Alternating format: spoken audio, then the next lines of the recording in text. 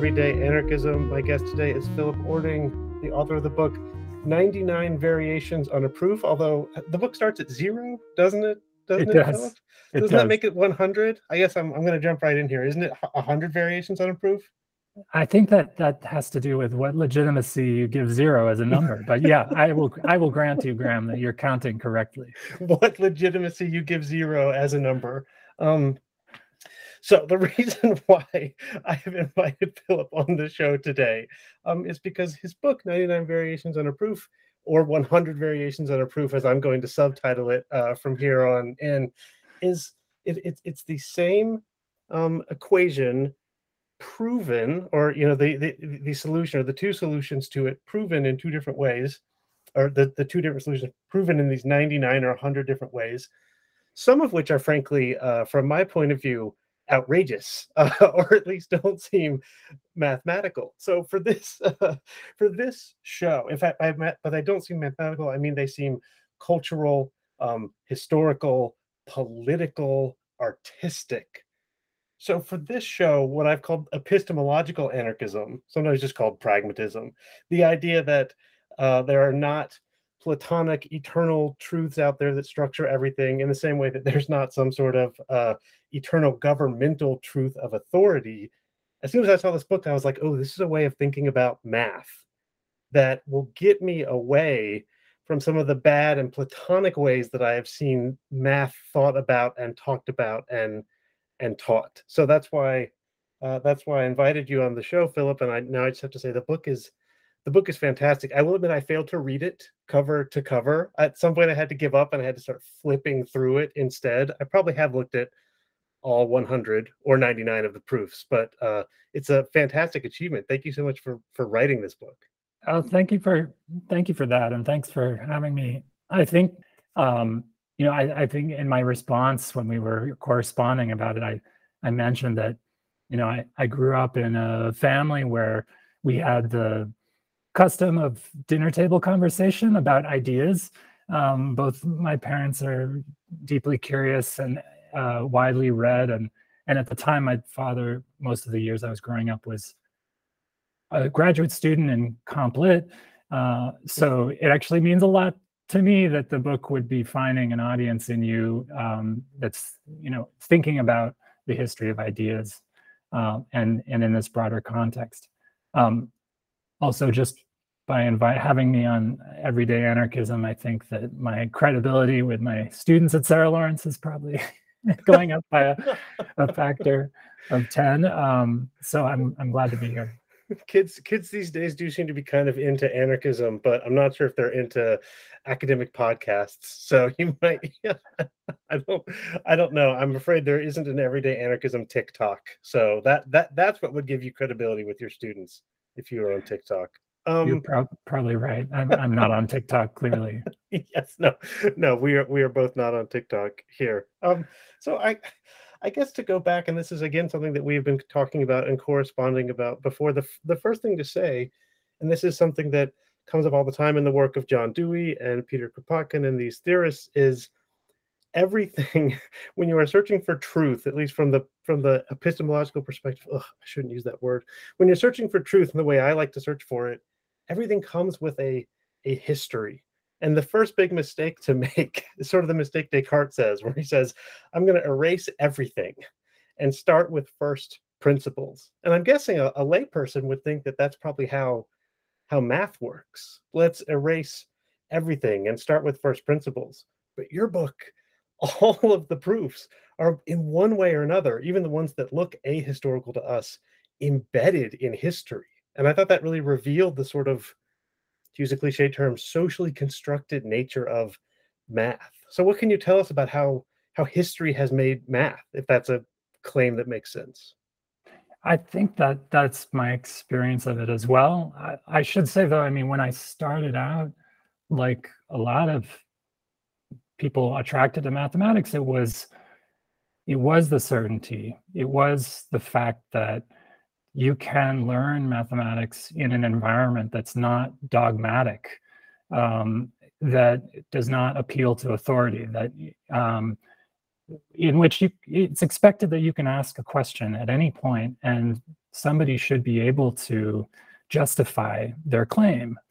I don't know that that happens, that's the, the way that mathematics actually operates, but there is that at least that ideal when working. So I was attracted to the kind of timelessness of mathematics when I started out, but once you take any kind of advanced work, you're immediately confronted with the strangeness of definitions in mathematics. There's so much fine print. There's so many little exceptions that are thrown in that you wonder, what is it? Why can't we just talk about what a triangle is? Or why do we have to suddenly say, well, we mean a triangle in the plane, or we mean a triangle in the Euclidean plane, or why do these things crop in? And for me, the place that I really saw that was in this book called Proofs and Refutations by Imre Lakatos. And he traces the history of one idea, basically a solid, like what is the idea of a solid or a polyhedron, something with faces that are flat. And it seems like an intuitive idea, but there were real battles over it. And he traces the whole history, but he does it in this imaginative way. The actual history is in the footnotes, and the main text is this classroom that's kind of duking it out on what they think the object should be and what it is and what it isn't. And that was a way in, for me anyway, to think about how I could put together and present something to people that would be convincing of why the history really matters, and that any time you are working with a concept, it comes, as you said, it comes with this long history.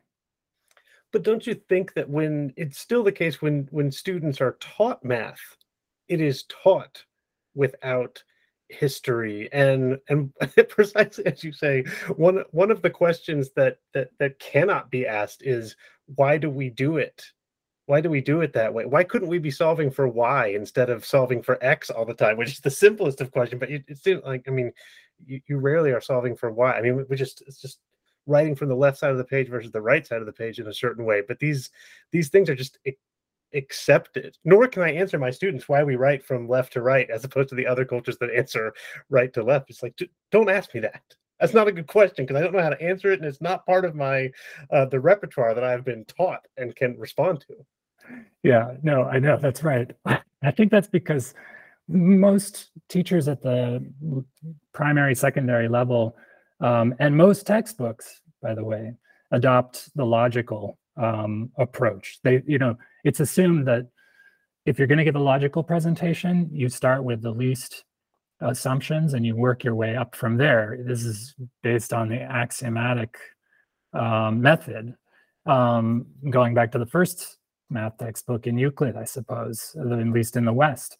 There's another approach, though. I mean, like the sort of earlier, if you want, texts of mathematical knowledge in China are these books of problems where it's much more of a dialogue.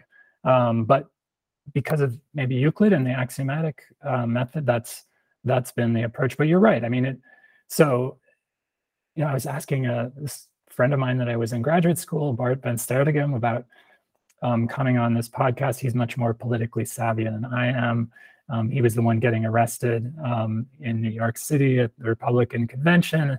And he was saying, I think a lot of mathematicians have this idea that we are anarchists. It's that we have this spirit of being able to speak truth to power because we can hold any authority accountable.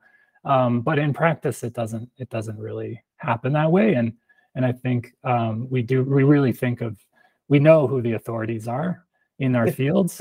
And if they write a textbook, I mean, we're probably going to use it unless it's awfully written, or at least we're going to revere it. And so, yeah, I think that's unfortunate. And that's one of the reasons I think it's really hard to convey the creativity of mathematics, because you're working against years of experience that's telling most readers otherwise.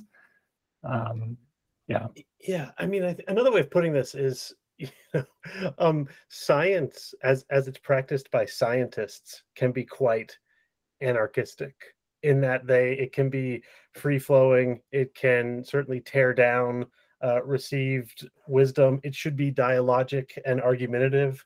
That's why we have peer review rather than a central authority figure. Whereas we get things like the WHO, which famously, as an authority figure, failed to understand things like how COVID worked. But science education is not anarchistic like that at all. It is not free flowing. It is not historical. It is not based on style and an understanding of how history and style coincide. And it sounds like what you're telling me is it's the same thing for the mathematicians. The mathematicians know about this free flowing world of style and expression, but that when the textbook comes out, which is the thing that's going to go to the students, all of a sudden the anarchism goes away and it's back to this top-down technocratic thing. Because everyone, one rule of thumb for anarchism is everyone wants anarchism for themselves. No one thinks they need to be bound by an oppressive structure from above. But no one wants anarchism for their students, to put it another way. Right. Yeah. I think that's fair. And I think that there are exceptions, but I think the exceptions, they come about when you have people that have been exposed to the more imaginative way of doing mathematics, whether through a tradition of problem solving, open-ended problem solving, or an exposure to research, whether it's in mathematics or another science field, then you do see some of these kind of pockets where, okay, outside the curriculum, we're going to have a session where we ask you a deep question and we let you have at it and really don't try to direct where you're going. I think one of the reasons that the publishing is the way it is in textbooks has to do with publishing in research mathematics. The conventions are that when you want to publish a result, that you also adhere to something that looks like the axiomatic structure. I mean, you would never, it's very rare that people take the time to set out and define new axioms. That's a bigger project, but nevertheless, you start with definitions and you give examples, and then you state a proposition, and then you prove it. And you see the paper as flowing in this kind of one direction. That's not really good at capturing the bandwidth of communicating. Even over this, single channel or multi-channel bandwidth that we're using here, there's things that are lost.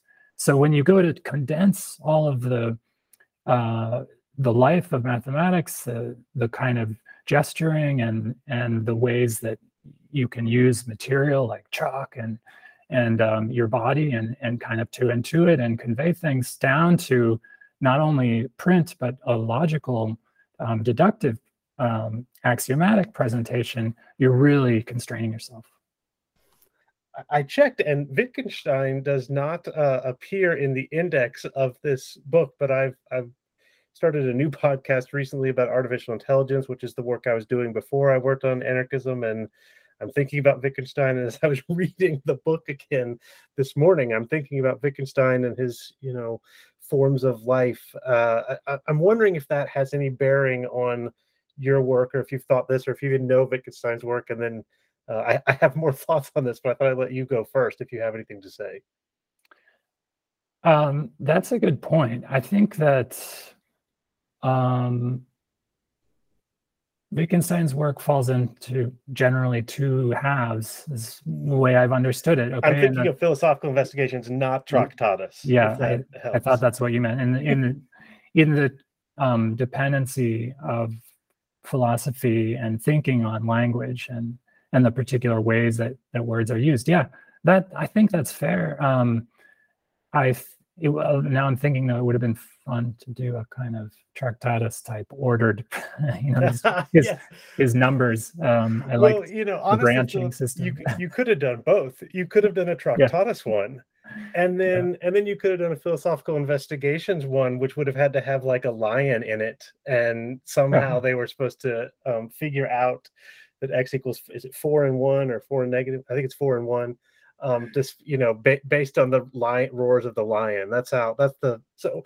Yeah, It's more than language, though, for me in my reading of Wittgenstein, which is very informed by Stanley Cavell. It's not just language, it's life. That's the hmm thing that gets left out. And language is this flurry of meaning creation where humans and the world, and especially humans and each other, meet. And in that sense, everything is a game. This goes back to like the idea of formalism. Everything is hmm sort of abstract, and then there's also this sort of like, we all think of ourselves in this platonic way as this thing that truly exists, this essence.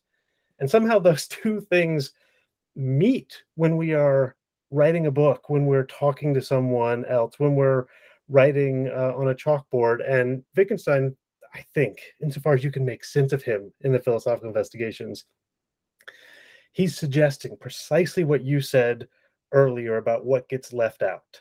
Every time someone has sat down to explain how communication works, they have left out almost all of it. Because how could you render what it's like to be, oh, like I was, like 13 years old and in a math class that you probably shouldn't have been in. I placed a little too high and was sitting there, and most of the people were 2 grades older than me, and a few were 1 grade older, and I was terrified and I didn't understand anything. And I had to go down, I had to go down a math level. And that's probably has shaped my understanding of math more than anything else. That experience, it was like 2 class periods. Yeah, But that you have captured moments like this in your book, Philip. yeah. Thinking about math in an MRI machine, that sort of thing. But Right. those moments are not captured in other conversations about math. I'm a long way from Wittgenstein now. Sorry. Yeah, right. No, um, I think we'll have to have a follow up, and we'll figure out what the Wittgenstein proof 100 and 101 are, the 2 versions. I love that. I think for me that idea about the kind of limited bandwidth of communicating mathematics by conventional means, publication, et cetera, that comes from this essay called On Proof and Progress in Mathematics by William Thurston. He was kind of at the forefront of the field of geometry and topology when I started studying mathematics, and he was a little bit criticized because he took what was characterized as a kind of theoretical approach and developed large research programs and outlined ways to make them more formal, or to achieve results at that were complete, but held off from providing those details. And there was, I don't want to go into the backstory, but there was an idea that, oh, maybe math should have a division of labor like physics, between theoreticians and experimentalists. And he pushed back against that. He said, no, what we're doing here as mathematicians is not accruing theorems. That's part of the career of a mathematician, but we shouldn't mistake that for what progress in the discipline means. Progress is defined by understanding, and to the extent that we can convey that understanding meaningfully to each other. And that really stuck with me. And he gives a particular example in there of the ways that you could understand the notion of one idea in calculus, the derivative, through everything from a very simple notation of like velocity to something very abstract and contemporary. So I took that as a kind of template, or I felt authorized from there to flesh out that idea. So, first of all, that's fascinating, and that I keep being carried back though to the classroom, in that it continues to seem to me that if if work like the kind of work that you're describing and the kind of work you're doing in 99 Variations is going to have any value outside of the conversations that you and I are having right now, and I'm enjoying this and consider this of great value, but I very much worry about the elitist nature of this project, in which I'm not trying to implicate you, but I am trying to implicate myself. How could this sort of thing, this way of thinking about math, be accessible to more people? And then the flip side is it's math, although not this kind of math, that denies that. Because if you say something like, oh, well, we need to get this kind of thinking to more students, we need to get this kind of thinking towards first graders, you're told, well, will it show up in the tests? And if it doesn't show up in the tests, then it's not going to be measured correctly. So in other words, there's a simplistic technocratic version of thinking about math in terms of metrics that kills the sense of exploration. And I'm suggesting, perhaps ironically, right, it's actually a lack of education in math exploration that has led us to this place where everything, including first graders, are professionalized into metrics. Does that make sense? And could we just start with things like this for first graders? I think I'm very much interested in that question right now. So, I didn't write the book to try to change the way mathematics was done. I wanted to write it to provide evidence that mathematics is as creative, imaginative, and playful as I believed it to be. And what that meant, what evidence meant in that for me was something that I could put in the hands of my friends and family who are not mathematicians, but many of them are artists of one type or another, and they would know within a moment that this had the qualities that I wanted, that I saw in mathematics. But the other criteria that was really important to me was that it couldn't be an ode to mathematics. It couldn't be a piece of biography. It couldn't be even a piece of art that was inspired by mathematics. It really had to be something that was not embarrassing to mathematicians. And that's okay, so get to your question. Like, sorry, it was about 12 questions all wrapped into one, Philip. That's yeah. on me. I think so a lot of what the book came out of was trying to think of a way to do mathematics that was a little bit closer to art making. Mm-hmm. And there, I think there is a connection, to this question of what does this say about kindergarten? Can the joys that I think are in mathematics be expressed at an early age, or is it too technical? Or does it have to come later? And that's something I've been thinking about a lot lately. We talked a little bit about, since you're in the North Carolina, about Black Mountain College. Mm-hmm. And there was a mathematician there named Max Dane, who happened to also be a topologist and geometer, like Thurston, and even in some interesting ways, they were similar. And he was also very interested in this question of the relationship between art and mathematics, even before he got to Black Mountain, which was an arts-centered, Dewey-inspired kind of place in the 30s and 40s. It closed in the 50s.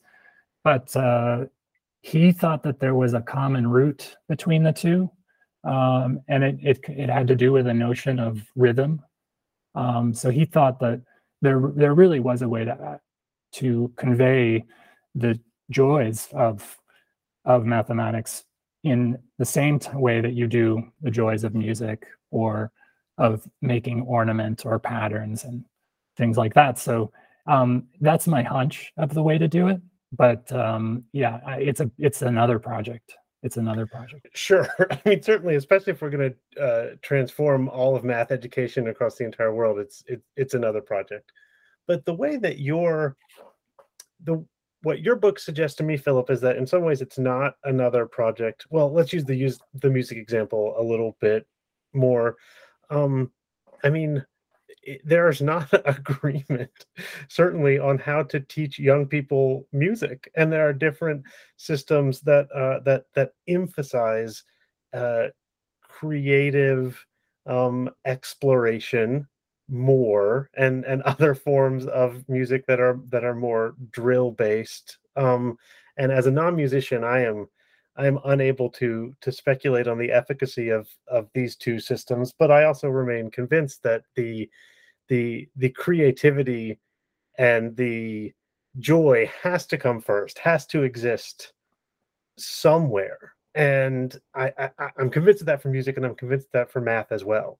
But whereas there's lots of people defending this sense of music, it seems that math in the wider world, it does not have this idea defended. Your book is one of the relatively few places that I have found this sense of play and joy and style in math, precisely the way kindergarteners would learn math if they were just left, to explore their environment and started counting and that sort of thing. Right. I think it's a good analogy to learning a system that is complex and that is structured. The one other example I know of is Keith Lockhart. I don't know if you've come across Lockhart's Lament.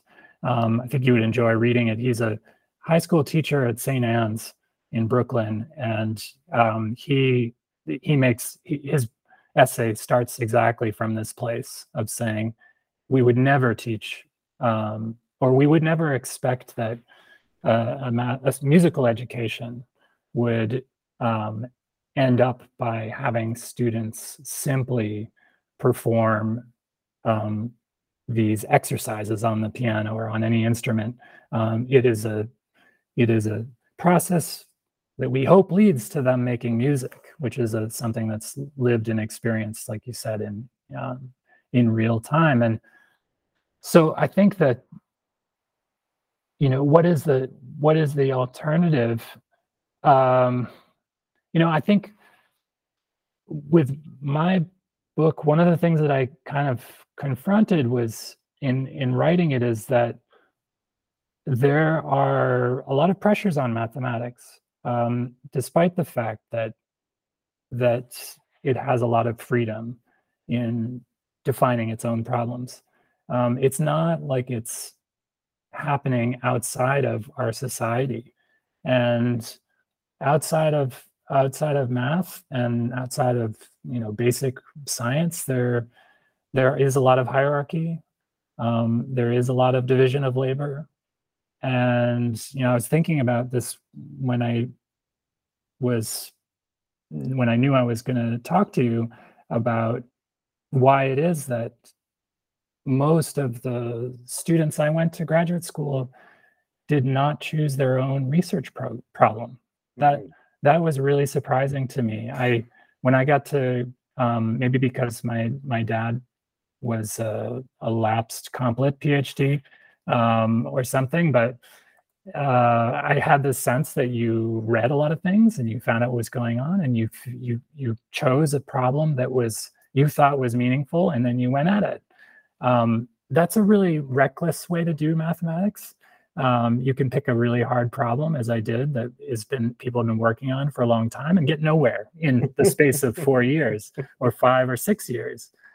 So I understand that, why the kind of apprentice system, which is what most, I think, math PhDs experience, where you choose your field and then you work with an advisor closely who's going to guide you. But I found that really deeply disappointing. So I'm getting a little off topic, but I think that part of the, any kind of vision for what mathematics education might become is going to have to contend with why are we teaching mathematics at all? And I don't think there's anything like consensus on that. And I think, unfortunately, the minority believes what you're saying, that you should learn mathematics because it's joyful and it's part of the cultural heritage that you and other other cultures around the world share. Okay, first I need to say for the listeners, I'm recording near a window and the cicadas are out in the North Carolina summer. I don't know how clear they are to you, Philip. They're very clear to me. I don't know if the mic is picking them up or not, but if you're hearing cicadas, listener, they are real, but they're not necessarily around you. They're around me. I don't hear it. Okay. So. I mean, for two things in response to what you just said in terms of math education. The first thing is to say that in this respect, that it is a minority who believes that it should be a joyful process of discovery. Well, that applies not just to math, but to everything. And I think there's probably lots of MFA students in literature and visual art who feel much like these math PhDs you're describing, that they are not on a joyful road of discovery, but that they have a mentor who is more like a master in a workshop who is pointing them a certain way. I certainly know people who have had that experience. So that's a problem that goes far beyond math. But I turn around. Do you know the work of Cathy O'Neil? I do, yes. Yeah. So, I had her on the show a few months ago, and we talked about that math is supreme in this society. So you say that math is not separate from our society. This goes back to the thing about test scores that I said before. I agree with that. But if you argue from a humanistic basis against the way our society is structured, and I taught for 7 years at high school STEM academies, so I have had this argument multiple times.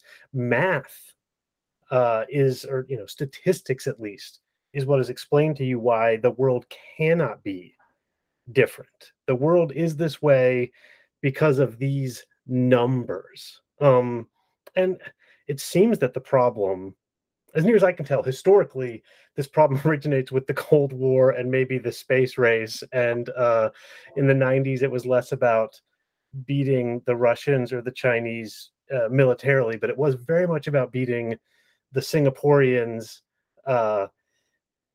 mathematically, academically, in order to beat them financially. It was still a Cold War, just an economic Cold War, and now maybe it's both again. And in that respect, certainly from the kind of perspective of Cathy O'Neil's book, Weapons of Math Destruction, it's math that's held up as the thing that is in charge. Math is the authority that you cannot argue against. And it takes someone with Cathy's ability to point out that actually the emperor has no clothes with respect to all of this math. But just some poor humanist like me who says, actually, I think the way you're doing education is all wrong. I don't have any statistics to back this up, Philip. In fact, I refuse. I've talked to people and they say, like, well, Graham, couldn't you do a study that shows that the way you want to do education is actually more effective than the way they want to do education? And I say, I guess I could, but that, you've lost the game right there if you're trying to win with math. But it seems to me that the principles you're talking about are also the solution. If people understand that math is not within itself this cold, hard, systematic, ahistorical, absolutist way of thinking and being in the world. Yeah, I think that's part of the problem. I mean, in deference to the kind of extended moments that we're in since 2017, calling into question the certitude of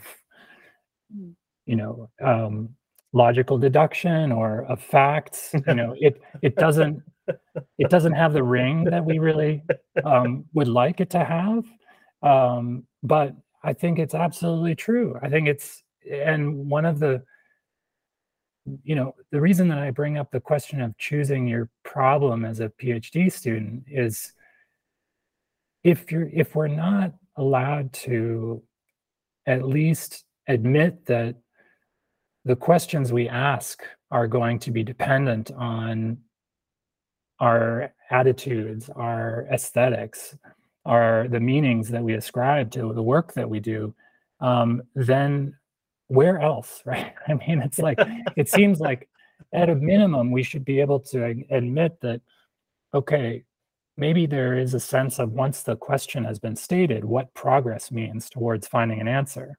I actually don't believe that's the truth either. Yeah, me neither. but but at least we should, I think people should admit that the choice of the questions we ask is going to depend on society and our view of society.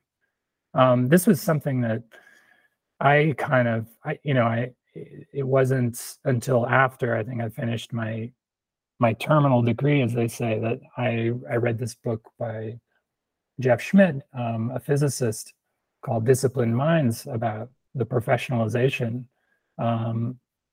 of white collar work, but it's basically a memoir, because the main case study is becoming a physicist, and there he shows in a way that I wished I could, but I really struggled to find ways to do. In my book on mathematics, he shows how the notions that researchers have about pursuing their own curiosity, the way they talk about with their research programs, if you put those side by side with the way that the funding agencies describe the same research, it's crystal clear why that research is happening and why it's being funded.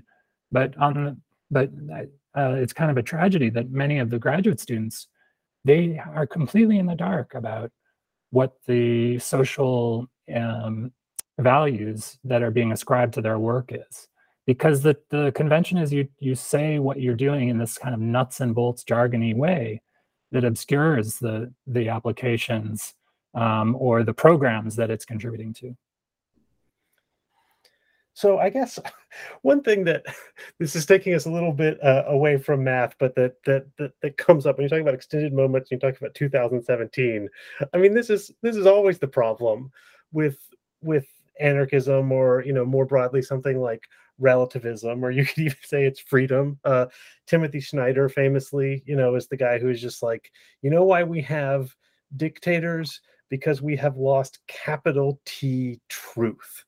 And this is certainly something that I greatly resist. But it seems to me that this idea is a complete false prophet.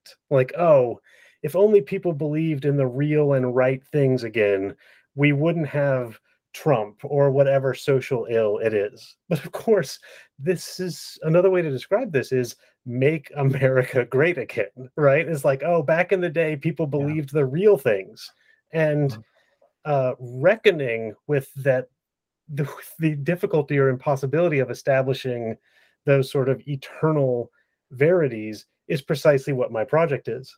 But this is very unpopular when it seems to cut against the idea that you can, use the right answers to fight the wrong people to get the good society. I mean, from just a purely political standpoint, the debate about vaccine mandates, anarchists, people were just utterly befuddled. Regular people on the left were just utterly befuddled by the anarchist position that everyone should get vaccinated, but no one should be required to be vaccinated. In American politics, as this is drawn up, this position makes no sense. It's not even on the table. What do you mean something should be good, but also the government shouldn't be able to impose it? So that, again, that's taking us away from math, but that's my answer to that problem is, of course, it's always dangerous. It's always dangerous to be saying, well, actually, it's not as easy as you think it is, especially if there's a real easy, obvious villain out there who people want very easy answers to use against, if that makes sense. Right. Yeah, I think within mathematics, the controversies that happen, it's hard to see them because they happen over longer timescales. Mm-hmm. I think in a moment to moment, if you and I were debating about the fact of the matter of something, say in this book about cubic equations, the expectation is that by the end of an hour or however long we're going to sit and talk about it, one of us will be like, okay, I see, you're right. And that's usually how things go in mathematics. But those are usually questions about what's correct, not about what's true. Yeah. And the distinction between the two, I find really helpful when thinking about, what mathematics and art have in common and what they don't have in common. Because the kind of history of the idea of, say, what is a polyhedron in that book by Lakatos, if you are living through that history, there isn't a lot of discussion about what's correct and what's not correct. You know, usually that's the low bar to get something published. It has to be correct, at least, and not contradicting itself. But what is actually true is going to depend on what is interesting, what are we confused about, what are we trying to understand, what are we trying to clarify. And that, you know, mathematicians can be really wrong about that. They can be really wrong. They can be laboring under an idea that will be abandoned completely. It doesn't mean that it doesn't mean that it's false anymore. It's strange, right? It doesn't mean that it's not correct. It just means that it was setting things up in a way that's not getting the answers out of what we want for mathematics. And I think, you know, maybe that extends more broadly. I mean, I know you've talked about Thomas Kuhn before on your show, and you know, this idea that when the paradigm shifts, really you're entering a new world. You know, what was believed before is really false. And if you don't understand that, if you think that it's actually just a little bit of a correction here and there that was always true all along, that we've just, you know, we've found a way to state it more clearly, right? You're not understanding the way science works, according to Kuhn, and I think Lakatos as well. Yeah, and me as well. But I mean, that's, you know, Einstein says something like, you know, I'm just on a higher part of the mountain. You know, Einstein denies this Kuhnian way of thinking. He says, you know, I can just see a little more than Newton did, but it's the same valley. I personally am not convinced by that.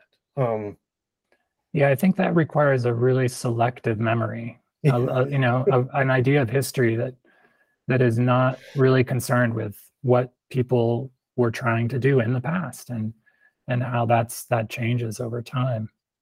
Yeah, well, that is the great problem of historical understanding, is that to understand history, you must understand that people at the different moment had different standards for what is true, as you say. I mean, another way of thinking about this, I hadn't thought about this true versus correct distinction too much, but it makes perfect sense. One way of putting that in terms of what we've already understood and cut, I don't think I've covered Wittgenstein on this podcast yet, so I'm sorry, all of you listeners out there who have no idea who Wittgenstein is, and he's impossible to read, so sorry about that. But you could argue that Tractatus is the most correct thing that was ever created by any human being. And after he finished it, he essentially decided that it wasn't true. It had no value. In that sense, it was false, even though it was correct. And you get someone like A.J. Ayer, who is coming after Tractatus, before the later Wittgenstein is published. And Ayer will say things like, you know, the statement murder is wrong is, you know, neither correct nor incorrect. It has absolutely no value. And like you can see, like, oh, this is the kind of statements that people think of as mathematical, that are in fact going to pull you away from whatever it is that is why anyone would do math or philosophy in the first place. And it seems to have tortured Wittgenstein. It tortured him that he did this very mathematical philosophy that was perfectly correct, and when he was done, he had nothing. He had nothing to hold on to. And getting people to understand that, I think, it would change our sense of what math and truth can be. I think I guess right. I'm just rambling. No. I'm just thinking about, I met recently an artist, Paul Chan, who's also a publisher, and he published a translation of the only other book that, as I understand, Wittgenstein published during his lifetime, which was a dictionary for children. During the period he was teaching primary school in Austria, something like 7 years, I think. Yeah, something like that. And I find that really fascinating, that during these two completely incompatible philosophical eras of his own work, that maybe somehow what contributes to the separation is this experience of conveying meaning, building meaning, more broadly for children, but in particular in what are the words you should know, and maybe not should know, but know how to spell, or, you know, something very modest, you know. So Yeah, I think Yeah. that's a bigger question for sure. I think that when you think about the role that mathematics might have, one of the questions that I get stumped by is, what is mathematics for? And for, I think, a lot of people's experiences, it's to sort of see how smart you are or something, or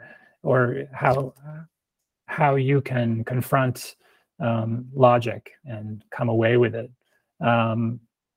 So it's my turn to ramble a bit, but what I'm remembering, what I wanted to say actually when you were discussing this sort of historical and philosophical attitude about mathematics, is that there is a big break that happens in the axiomatic method, as I understand it, once the existence of geometries that were not Euclidean found a firm footing logically, around the end of the 18th century, early 19th century. Then there was a split that happened, and before, at least in the West, with Euclid, it was understood that Euclid was doing two things that were seen to be inseparable. It was providing a program for logical deduction from facts that were assumed, whether they were assumed to be true or they were just set as ground rules, doesn't really matter. But back then, that the deductions that were obtained were believed to be true. And so the method and the truth seemed to be bound together. And once you get away from that idea and you have two versions of truth that are not the same thing, they might be mutually constitutive, and they might have a really interesting kind of relationship to one another, but they're definitely not the same thing. The angle sum in a triangle adds up to 180 in one, and it does not add up to 180 in another. Then you're forced to confront the issue of, what are we doing? What are we after with this? And that's something that, I think if you're going to go back into teaching and you're going to try to teach epistemology, I think that's one of the places where it can be really, for students, it can be very destabilizing in the best way. Good. I'm going to have to get more details on that from you. So we're running out of time. I have one more question that I told my daughter I would ask you. She's 5, but first I want to tell you a little story, which is just that I told a buddy of mine who teaches math about your book, and he bought it, and he said he just left it in, like, I don't know, some lounge, some sort of common area in the math building. And he said the next day while he was teaching, one of his undergraduates walked in with the book in the middle of the lecture and was asking him questions about it, like as he was up at the blackboard trying to teach, because this student, Philip, was just so excited to hold 99 variations that they could not even wait for their professor to be done teaching to ask him about it. And I think my buddy said, "I'm teaching, go away." But but nevertheless, I wanted you to know that story, because that is the kind of effect that this book has. It's the effect it had on me. And I am talking about teaching. I'm imagining ways to use it in my teaching. I'm sure there's a way. I haven't figured it out yet, but I can imagine using it as models and examples. So just thank you for this book. It's incredibly exciting. Oh, I'm very glad to hear that. I'm glad to hear that it's making some anarchists, at least in the classroom, and people who are willing yes, exactly, to go against the usual conventions. Now you know how to play the game. It's if someone is interrupting a lecture, it's anarchism. There you go. That's so right. Everything is anarchism, isn't it? Wasn't that fun? Beautiful. Well, thank you. So the question from my daughter is, she looked at me this morning apropos of nothing and said, "Daddy, is infinity a number?" And I said, I'm going to ask the mathematician I'm talking to today, that question. So is infinity a number? Wow, excellent. This is not an uncommon question in the 5-year-olds circles. Well, these are the circles I run in these days, Philip. The 5-year-old circles. That's my life. my sons are still, they get into some disputes about this. They're 8 and 10, so you don't have to settle on one answer right now. You can keep refining it. So I guess, you know, we were talking about kindergarten. You know, what's the right way to answer a question like that? I think it's to find out where the question's coming from. So I'll say two things about this. Is the question coming from the sense of number as ordering? Is it coming from, when I think about number, I think of that song in my head that goes 1, 2, 3, 4, 5, 6, 7, etc. So that's one idea, right? I mean, this is called the ordinals, this notion of number. Or is it coming from another idea, which I find more frightening? At least I did when I was a kid. And that's the infinity that describes that I've got one pen on my desk here, but I could have two. And if I'm in this classroom, maybe with students, then there would be 15, 16 pens in the room. The notion of a quantity that can be enumerated, but is something that I put all together at once. So this is the cardinal notion of number. And ask your daughter, you know, which of those questions is she interested in? She might be interested in something completely different. She might be interested in a competition, a game. You know, I want to come up with the bigger number. My friends or my enemies are saying that they can always come up with a bigger one by uttering the words infinity. And is that breaking the rules or not? Right? And each of those is absolutely legitimate ways to think about quantity, about number, right?